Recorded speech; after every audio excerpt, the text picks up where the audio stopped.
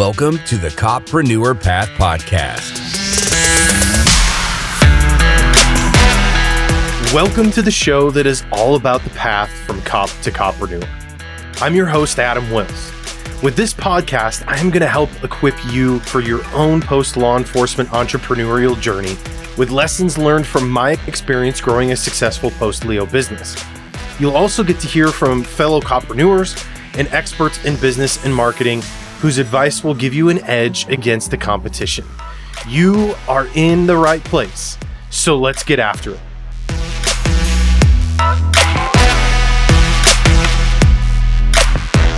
Welcome back for another episode of the COPreneur Path Podcast. Today we have part 2, my continuation of my interview and conversation with the legendary Lieutenant Colonel Dave Grossman. Now, if you missed part 1 of that episode, first of all, I would encourage you to go back and check it out. It's the last episode 57 of the COPreneur Path Podcast. Lieutenant Colonel Grossman and I talked about all sorts of things, from how to take care of yourself and the importance of your taking care of your mental health and getting good sleep, and lots of other things as we talk about transitioning out of law enforcement and starting our own businesses. And something that I'm really excited about in this part 2 episode is giving Lieutenant Colonel Grossman the opportunity to talk a bit more about his own path and lessons learned in being an entrepreneur, which are some pretty cool things that, he doesn't usually talk about other than on this podcast. And so he shares some really awesome tips with you guys, and looking forward to you guys hearing it. So let's go ahead and dive into my part 2 interview with Lieutenant Colonel Dave Grossman. The other thing that I recommend to everybody is somewhere down the line, fairly early on, you need, in the Army, we call the little old lady in tennis shoes. That there needs to be somebody answering the phone. They think of you in a totally different light. And think of finding somebody who's going to amplify your skills, somebody who's going to multiply your contribution. And their job is everything from getting your dry cleaners to helping to proof your manuscript. And having that helper brings you up to a totally new level that you wouldn't otherwise have been aware of.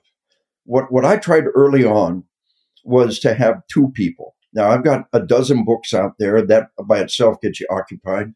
And then I've got all my speaking engagements and all the other things that I do. I've written, over 40 forwards to books and, daily email load. And so I've got it kind of split up. One does all my accounting, and they're cross-trained. If I lose one, they can cover until somebody fills in the gap. If you only got one person and you lose them, you're kind of in a bind. If you got 2 people cross-trained, then you can sustain yourself. Kind of take that for what it's worth. But as your business starts to take off, just recognize that having somebody there that can answer your mail, who can answer the phone, who can answer those emails and schedule those things. And I'll tell you, as a professional, talk to professionals. My first helper had been she a nuke plant in Tennessee, and she worked her way up to being the director's secretary. And then she moved to Arkansas, where we're at, and she was a secretary for a lawyer who killed himself. It's kind of, that there's that death of despair that we don't let that happen to you. But and she was just kind of floundering, and God put her in my path when I needed her. But what an amazing lady! And she told me early on, you don't talk about money. That's my job. As a lawyer's secretary, as a doctor's secretary, docs never talk money. Lawyers never talk money. I'm a big fan of Perry Mason. During the pandemic, my wife and I sat and watched all the old Perry Mason shows. What an insight to that era. And Perry never talked money. Della Street did that, So as an entrepreneur, as a professional, obviously you've got contracts. There's times when you have to talk money, but to whatever degree, it was one of the best pieces of advice she ever gave me. Having worked for years as a lawyer's, right-hand gal, was to think about how you handle money. And people are embarrassed to talk about money. I am to this day. We started out by charging kind of a minimal amount, and as the calendar filled up, we charged more and more and more. During the pandemic, we've been kind of hammered, and so we're back to a little bit to saying, okay, we'll do online stuff, we'll do this for a minimal fee. But just think about having that person to back you up and having that person answer those calls and to talk about those things that we shouldn't necessarily have to talk about. And it's something I would have never thought of. The whole dynamic of if you can get that book out there, have articles in journals, and the journals today are just hurting for people, and it really helps your curriculum vitae, your resume. It helps your credibility. LinkedIn is really one of my favorite places to work. Facebook is just a big swamp, and we have a Facebook page. We don't pay. We post things periodically. But a lady, I was talking with some person that came on board on LinkedIn, and she said, wow, a really impressive set of references, the recommendations on LinkedIn. I go, oh, I do? Oh, I didn't know that. So it was just yesterday. I went back and looked at all those references, recommendations on LinkedIn, and I got category after category with over 100 recommendations. And I had like 50 recommendations that I needed to log in or I'd lose them. And I would have never known that. So just, I think LinkedIn's a really good platform for us to do business networking and business connections with people during this time. And it's very business oriented, and the law enforcement network within there is very good. I use it to talk about my books a little bit, some other things. Just recognize the tools that are out there for us to use. I see you talk a lot about websites. I probably need to rethink my website. I've had one from the beginning, killology.com. One of the things the defund the police and the Antifa people have said, well, this guy teaches killology. He's teaching cops how to kill. Criminology is not about teaching people to be criminals. Killology is not about teaching people to kill. It's about understanding the factors that enable and restrain killing. And so we got our website, killology.com. It links to our online store. And we sell books. Almost all of my titles are sold there. And again, my right-hand gal, my daughter-in-law, mom of two of the best grandkids on the planet, Sonny takes care of that and does my booking and scheduling. Well, Kathy is a retired police sergeant with an accounting degree. How many of those are there in the world, right? She was a good friend at church, and she said, "I should tell you I'm going to retire." I said, "Oh, I got an opening in my office." And you know anything about accounting? I got a degree. So it was pretty cool. Well, there you go. Yeah, but so just a couple of nuggets. The other nugget is diversify as much as you can. I had somebody say the other day in my class, I talked about going to a big boxing audience. My latest book is on spiritual combat. We're talking about the spiritual side of that world, And I've got a lot of co-authors with my books, and I love co-authoring. Other than my first book on killing, everyone's been done with a co-author. We have our Sheepdog kids books, which has really been a blessing. We've touched a lot of lives. We have some of those. My kids love those books. Yeah. And there's some energetic, excited person who wants to co-author a book with you, go for it. And early on, I got a literary agent, and I think that's a good way to go still, having a good lit agent who keeps your publishers honest and is an honest, respected broker. I think in the books, if you start bubbling along for a while, finding a good literary agent is not a bad way to go. But diversify. I did a class, a big boxing at LA. They brought me out to do an hour on the mental side of the game on boxing. A lot of them knew my book on combat, on killing. I was inducted in the USA Martial Arts Hall of Fame. I got the secret decoder ring, But I tell people it's, I always tell them it's because of my books. I use my books a lot. I'm always afraid somebody, Martial Arts Hall of Fame, huh? I bet I can take you. But diversify. And in the military, we call it recon pull. You send your scouts out on every possible path. And the ones that succeed is what you reinforce. Just explore every avenue. Look at every different thing. Just put a little feeler out this way and a trickler out that way and a small investment this way. And the ones that pay off, just follow and diversify. And, the pandemic has really been hard for speaking, but the books are doing great. So diversify. And online courses do well too. Yeah. What is done well? Online courses are doing well too. Yeah. Yeah. Another thing that I've done is partner with a group, and we got On Combat as a course and On Killing as a course with GrossmanAcademy.com, www.grossmanacademy.com. It's under a virtual academy, one of our nation's leading providers of online courses. But that was another great opportunity to network out and put some good stuff out there. So diversify and all my years in the Army, wherever I went, I came up through the ranks and then became a young lieutenant, and I hung all my stuff up on the wall. And we give some soldier an Army Commendation Medal, and we act like it's important. I always said, if we don't put it up on the wall, well, what's the message we're given? These things aren't really that important. Every office I was in across all my years in the military, 20 years commissioned, I always had my stuff up on the wall of every office, and the thought was, we tell them this is important, and you don't put this stuff up on the wall, then there's a contradiction in what's going on. Well, one of my favorite books is called Secrets of Mental Marksmanship, and I actually ended up being the publisher for that one, Secrets of Mental Marksmanship, second edition. And one of the things they talk about in that book is brilliant. You have to be your own best fan. They said, have a room filled with your trophies and your good things. And when the world tries to pull you down, you've got to take a minute and look around and pull yourself back up. You got your coins up on the wall. I got mine up there. All those weapons there were gifts. I've got a thing in On Combat about the giving of a gift, how it implies your trust in the receiver and your desire for their well-being and your mutual warrior dynamics, but put that stuff up on the wall for yourself, if nobody else.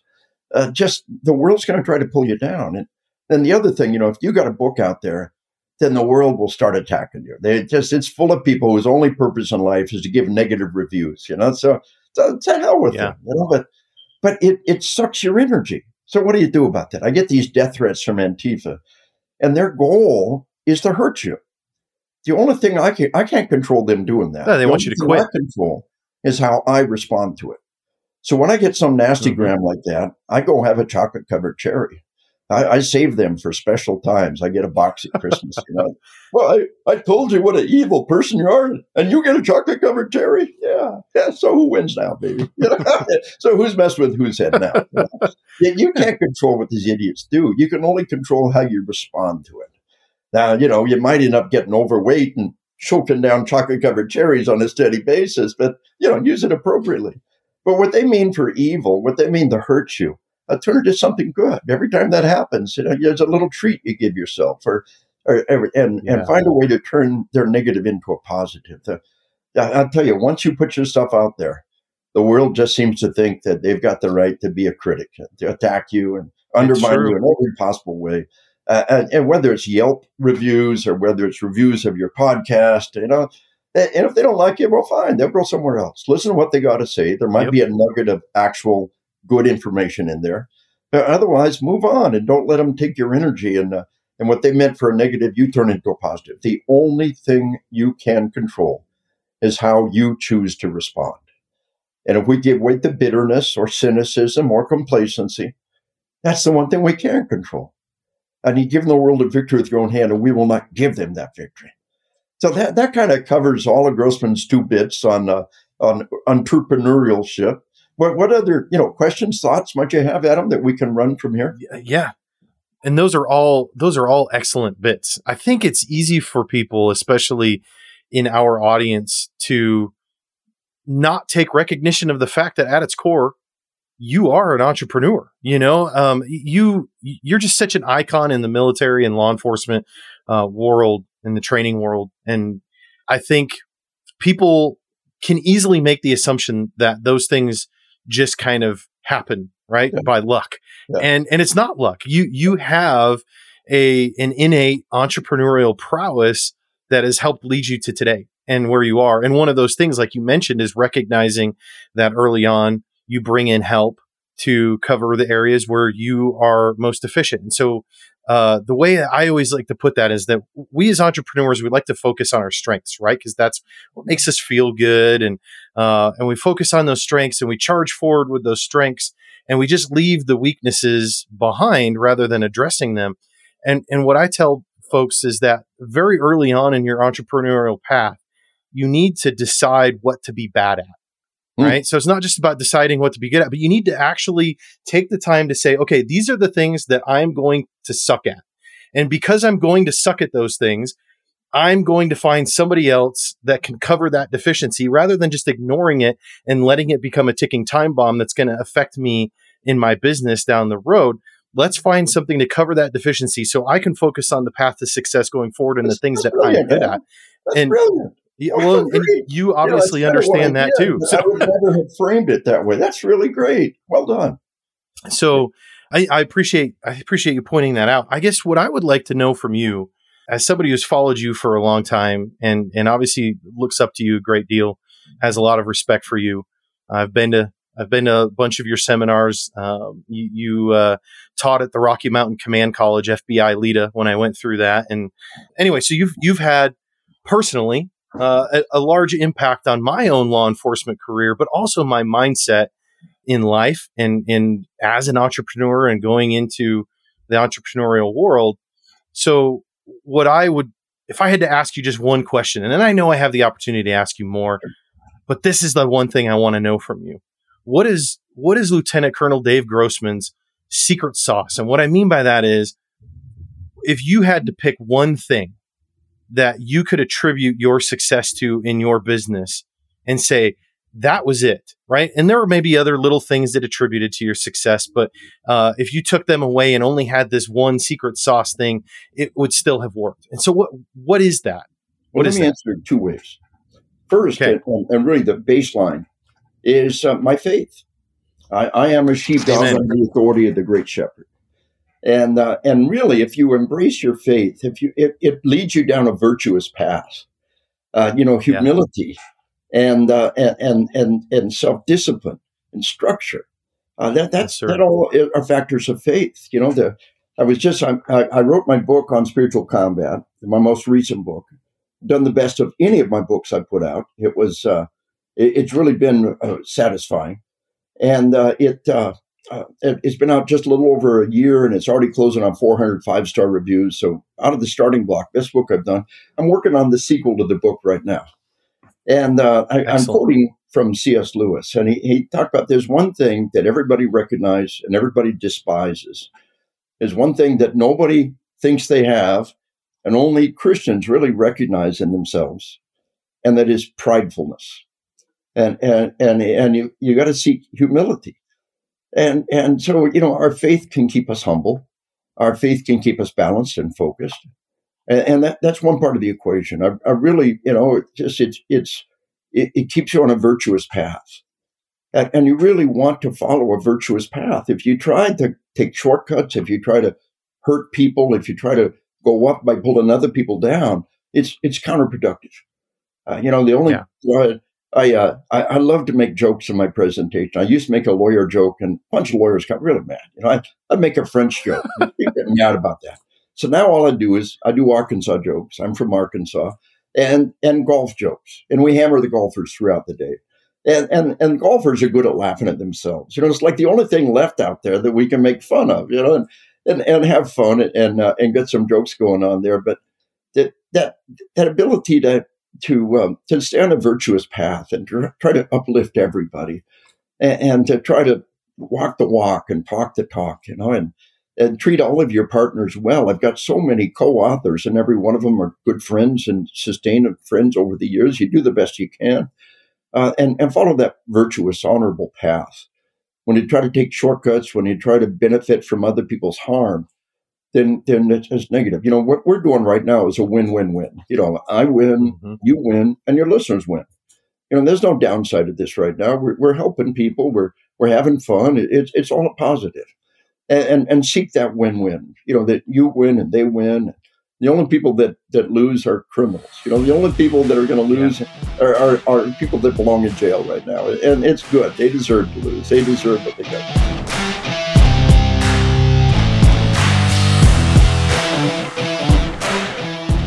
So many things in business are about choosing the right strategy or tool to execute a specific outcome. Something that we as COPreneurs know all about, right? I mean, you wouldn't grab a shotgun and load up some birdshot when the target is 100 plus yards out. But I'm afraid to say that I rarely see my fellow COPreneurs apply that same tactical and measured thought process to their business. I have to admit, I've been guilty of this too. Instead, we often treat our business like we're in a fist fight, swinging wildly, trying everything until something works, and attempting to create some distance to give ourselves a chance to strategize. In the same way, most COPreneurs will cobble together a logo, a website, and other marketing materials with very little understanding of their most beneficial use or impact. So what do? You train, right? Teach yourself the right tactics and add the right tools to your belt. Then choose the right tool for the right job and execute the corresponding tactics. If that sounds like something you need, then I'd like to encourage you to join the private LEO to CEO community by going to leo2ceo.com. Everything you need to grow your post-law enforcement business.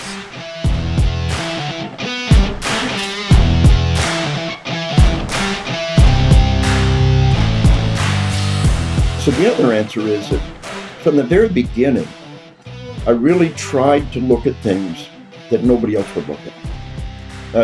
What is the taboo topic?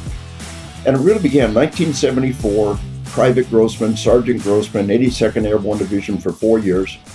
And we have Vietnam vets all around us.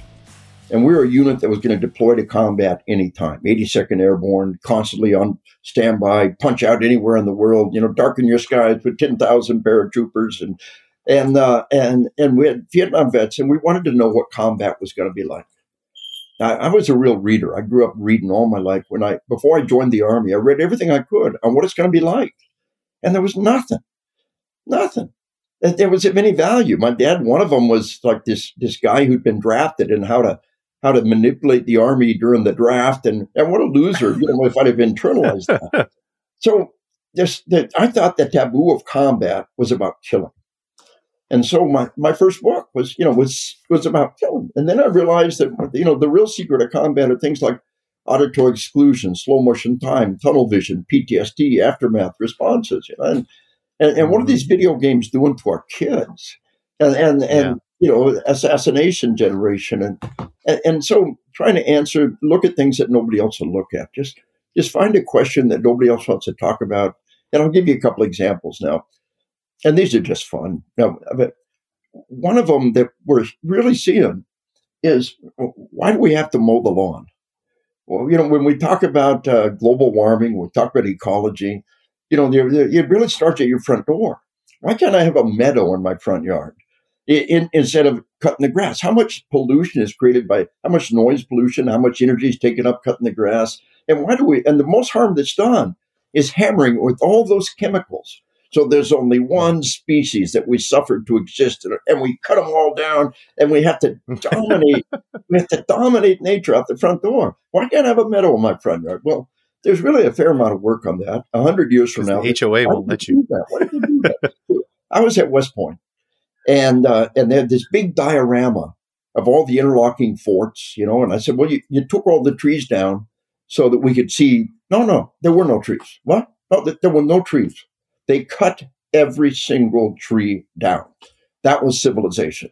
This is firewood. This is material for your home. And trees are where the bears live. Trees are where the Indians live. This civilization is cutting down every single tree, and we let one tree in the middle of a meadow as shade. And I suffered this one tree to live so I can show my dominion over nature. And one tree at a crossroads, to show my dominion over nature, I suffered this one tree to live. And then we had Arbor Day in the late 1800s. It's, well, wait a minute, we need trees. We don't have to cut down every tree. Let's start planting some trees. And that was the late 1800s. That was just a century and a half ago. But we said, wait a minute, we don't have to cut down every tree. So 100 years from now, they're going to say, why did they have to mow their lawns like that? What did they have to do that? What sense did it make? And I'm in the process. My current city, if I try to grow a meadow, would give me a ticket, So, but I'm transferring my lawn into an all clover lawn. I'm planting clover and digging up this stuff and planting clover, and it's all clover, and I love it. But things that nobody looks at. So here's Grossman's. I get the whole why do we mow the lawn thing. When I started looking for it, other people asked the same question. But I got one for you, and this is kind of crazy, but it's just about looking where other people don't look. The necktie. The necktie has stayed in fashion for over 100 years. Fashions come and go. The necktie is always there. And it's crazy. Women wear anything men wear, but women almost never wear a necktie unless they're like a demeaning. It's like a waitress. Sometimes they're demeaning and humiliating. Well, the thing to realize is at an unconscious level, the necktie is very powerful because it's a dick. It starts down here, it comes up here, it's got a big knob on top. It's a dick. And I tell my detectives, you walk up to the front door, you and your partner wearing your red power tie, and you knock on the door, and he has got his tie on. The little monkey brain goes, ooh, ooh, ooh, and it works. It works. I tell people, don't try to push cops because they push back. The chief stands up in a tie and a suit while they're wearing uniforms. It's like, you're waving your dick out there. We're not playing that game. But the bow tie, Jimmy Olsen, bow tie means I'm not playing the game, kind of effeminate, kind of not playing the game thing, And then cowboys. I was at the White House, and I wear my little string tie. My little string tie, because cowboys say we're not playing the game. I got my dick compensated right here, baby. And 100 years from now, they're going to say they're all wearing dicks. Couldn't they see it? No. So 100 years from now, they'll still be wearing them too. I'm the first person to say the emperor has no clothes, and dude, why are we all wearing dicks? And meanwhile, what do we do? We go out and dinner. We put our tuxedo on, and nobody wears a tie. If you wear a tie, everybody has tuxedos on. It's like, ooh, bad juju. Yeah. And we wear our tie, and we get all suave and debonair, and we go out to dinner wearing our tuxedos. And everything changes then because we're not playing the whole masculine game. We're kind of throttling back and everybody's cruising. And just look at things that nobody else is looking at. Talk about things nobody else is talking about. Explore those things. Look at the world with new eyes. And that's been my kind of secret sauce. It's just look at the questions nobody else wants to answer. Look at the things that are hidden. I want to talk about that. I got a book coming out in just about a year called On Hunting. It will be the definitive book on hunting. And there's several things. Sign me up, Jack. There are a couple of things I wanted to put in the book. Number one, and we posted questions on hunting, online community boards. And your husband and wife, you go hunting. Do you have great sex after a kill? Boom. We broke the internet. Oh, yeah, me and my husband. Oh, yeah, me and my wife. Oh, yeah, we have this happening. And it's biological. It's sympathetic nervous system, parasympathetic backlash, fight or flight, feed and breed. It's, the 4 Fs, fight or flight, feed and breed. And it's all about biological dynamics. And we talk in the book about if the history of man was 24 hours, we've been hunting right up until nothing but hunter-gatherers. Right up until the last 15 minutes. Hunting is who we are. Hunting is what we do. And when we come home with that big bunch of protein on our shoulder and the family embraces us and you get your reward tonight, it's cultural, it's biological, but it's something nobody else would ever look at. And it's going to make this book unique. And I read a little thing in a magazine one time about knockdown power. And the bottom line is, you're a hunter, knockdown power? Yeah, here's the deal. If the heart is beating out when the bullet hits it, it will create an overshock and they'll die that fast. If the heart is beating in, I don't care what you hit them with. If the heart is beating in when the bullet hits it, you're not going to create that overshock and they're going to run. And I read an article about that and all the background, all the research. I said, that needs to get preserved. And in the back of my mind, across all these years, I said, I want to write the definitive book on hunting. I want to talk about things in hunting that nobody else will talk about. And I saved those things up and I found an awesome co-author. And we put the book out and we got a publisher and it'll be out in a year. But there's things out there that nobody else talks about. There's things out there nobody else knows. Just hoard those things and put those things in your training, put those things in your presentation. And that's some of the secret sauce. How many people will talk about, at deer camp when their husband and wife are together, one of them gets a kill, they get really remarkable sex that night. People are going to talk about that. But you get a little indicator of it, then you ask some questions and boom, you're inundated, you're flooded with examples and case studies, and suddenly you've made this amazing discovery, this amazing insight. All you did was just look at something nobody else wanted to look at, So that's the other part of the secret sauce, really. It's just answering questions asking questions nobody else wants to ask. And that's really your specialty. There's nobody else out there doing the cop entrepreneur transition. What a beautiful thing, the sheepdog transition. What a glorious thing to be part of. That's what makes you unique. Nobody else is doing that. Find something, if you can, to the best of your ability, nobody else, or at least nobody else in your state is doing it. Nobody else in your city is doing it. Well, what is there that you can do that nobody else is doing? And then reach out and do it. And again, just put all those little feelers out. And this one succeeds, do more of it. This one doesn't work, let it go. Just put a recon poll. Send your recon scouts out at every possible path. And the ones that succeed are the ones you reinforce. And you've carved a path for yourself that nobody else is doing. What an honor to be on board with you and be part of what you're doing. Find that road. No. It's an honor to have you on board and here on the show. I appreciate it. That's phenomenal advice. Really good stuff there, Dave. Thanks for letting me pick your brain. And I'll end with this actually. Since you talked about C.S. Lewis, the immediate thought I had when you mentioned C.S. Lewis is, are you aware that he has his own sheep analogy that I feel like is actually really applicable to our current time? So C.S. Lewis had written about this concept. And it was just, I'm very loosely paraphrasing here, that when all of the sheep are running off the cliff, the one or two that are walking the other direction look crazy, right? The idea there being, well, I don't want to get too political and end on that note here, but just think about it, right? When all the sheep are running one direction because they're going bah and doing what they're told, the ones that are walking the other direction because they're like, hey, there's a cliff there and I'm not going to run off of it, they look pretty crazy. And so sometimes I just take pride in looking crazy, and that's okay. And I think you do too. It's good. So, well, hey, Dave, Hey, and I'll give you an example on that. We got time for maybe just one little nugget to tie it all together? Sure. Yes, please do. But just, real quick and dirty, when things are coming unglued, the people who push the envelope, the people, we've all got this, the police academy model of the guy who's over the top cop, he's got the big gun and he's got all the training and all the skills. Well, it was West Memphis, Tennessee, 2 cops killed.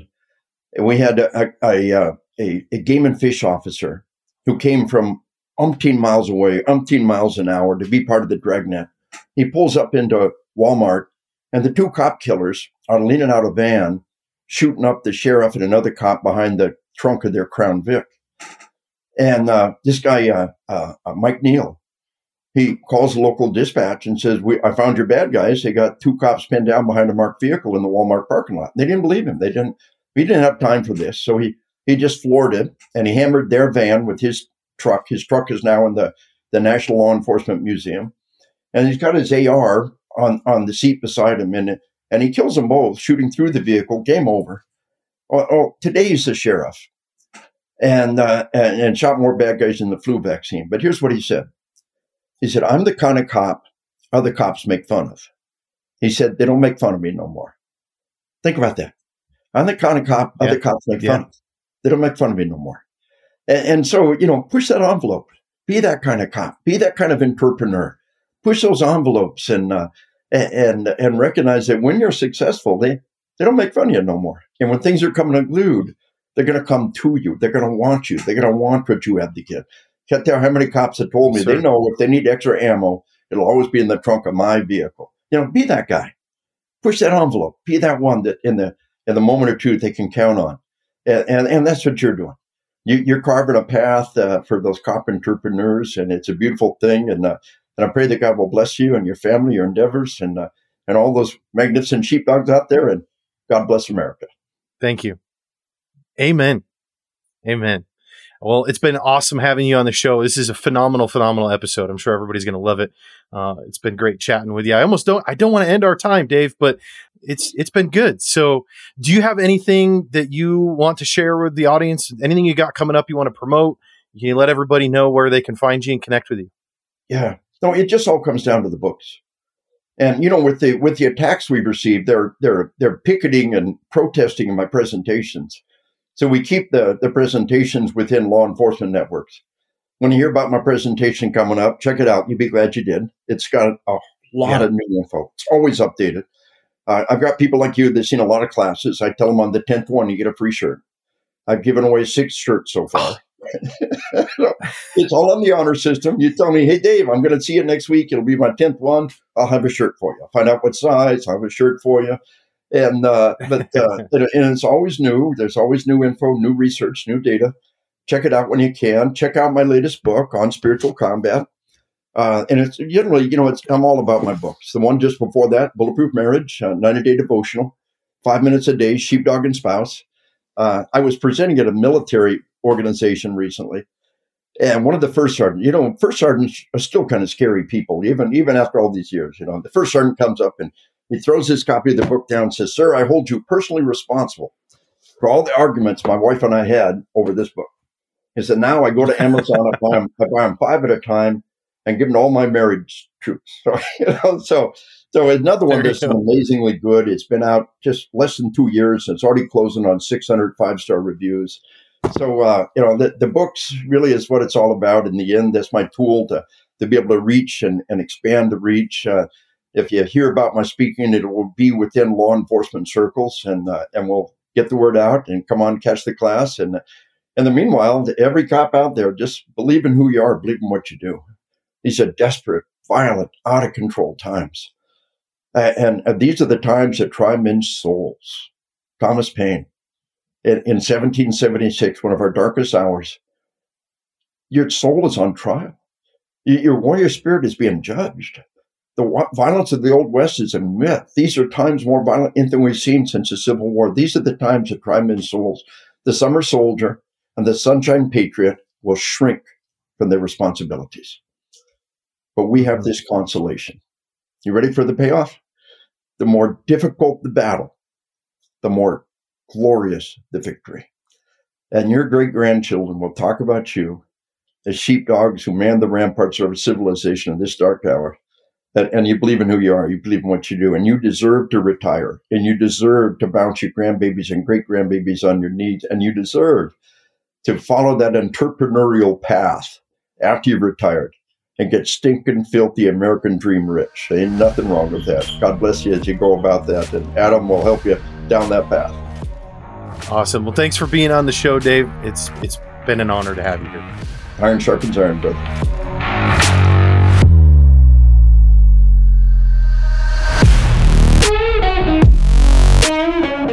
Hey, thanks for sticking around till the end of the show. If you enjoyed this episode, please consider leaving a review at leotoceo.com/podcast-review or in your preferred podcast listening app. I would love to hear your feedback, and it will also help other COPreneurs like yourself find the show.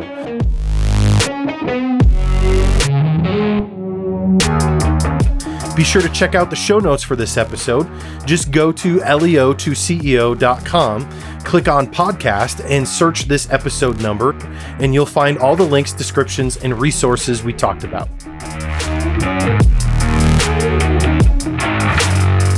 And if you haven't already, make sure you subscribe so you'll be notified when the next episode is live. Thanks again for tuning in, and I'll catch you guys on the next episode.